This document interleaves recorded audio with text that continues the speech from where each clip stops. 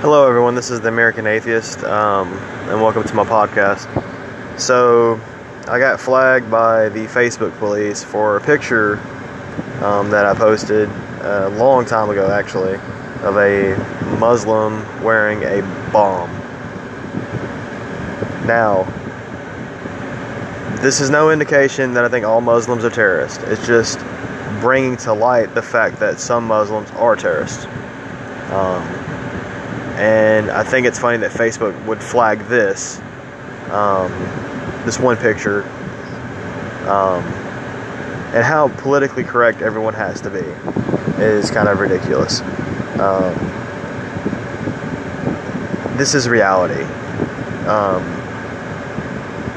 Not everyone that's Muslim is a terrorist, I understand that, but Islam in general is a very terrible doctrine. You know, it's oppressive to women, and it does cause people to kill themselves in hopes of some sort of heaven with 72 virgins and etc. But anyway, that's enough of my little rant.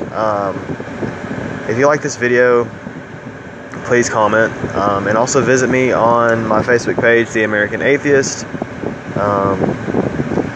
And visit me also on the American Atheist 1986 on my Patreon page. Thank you.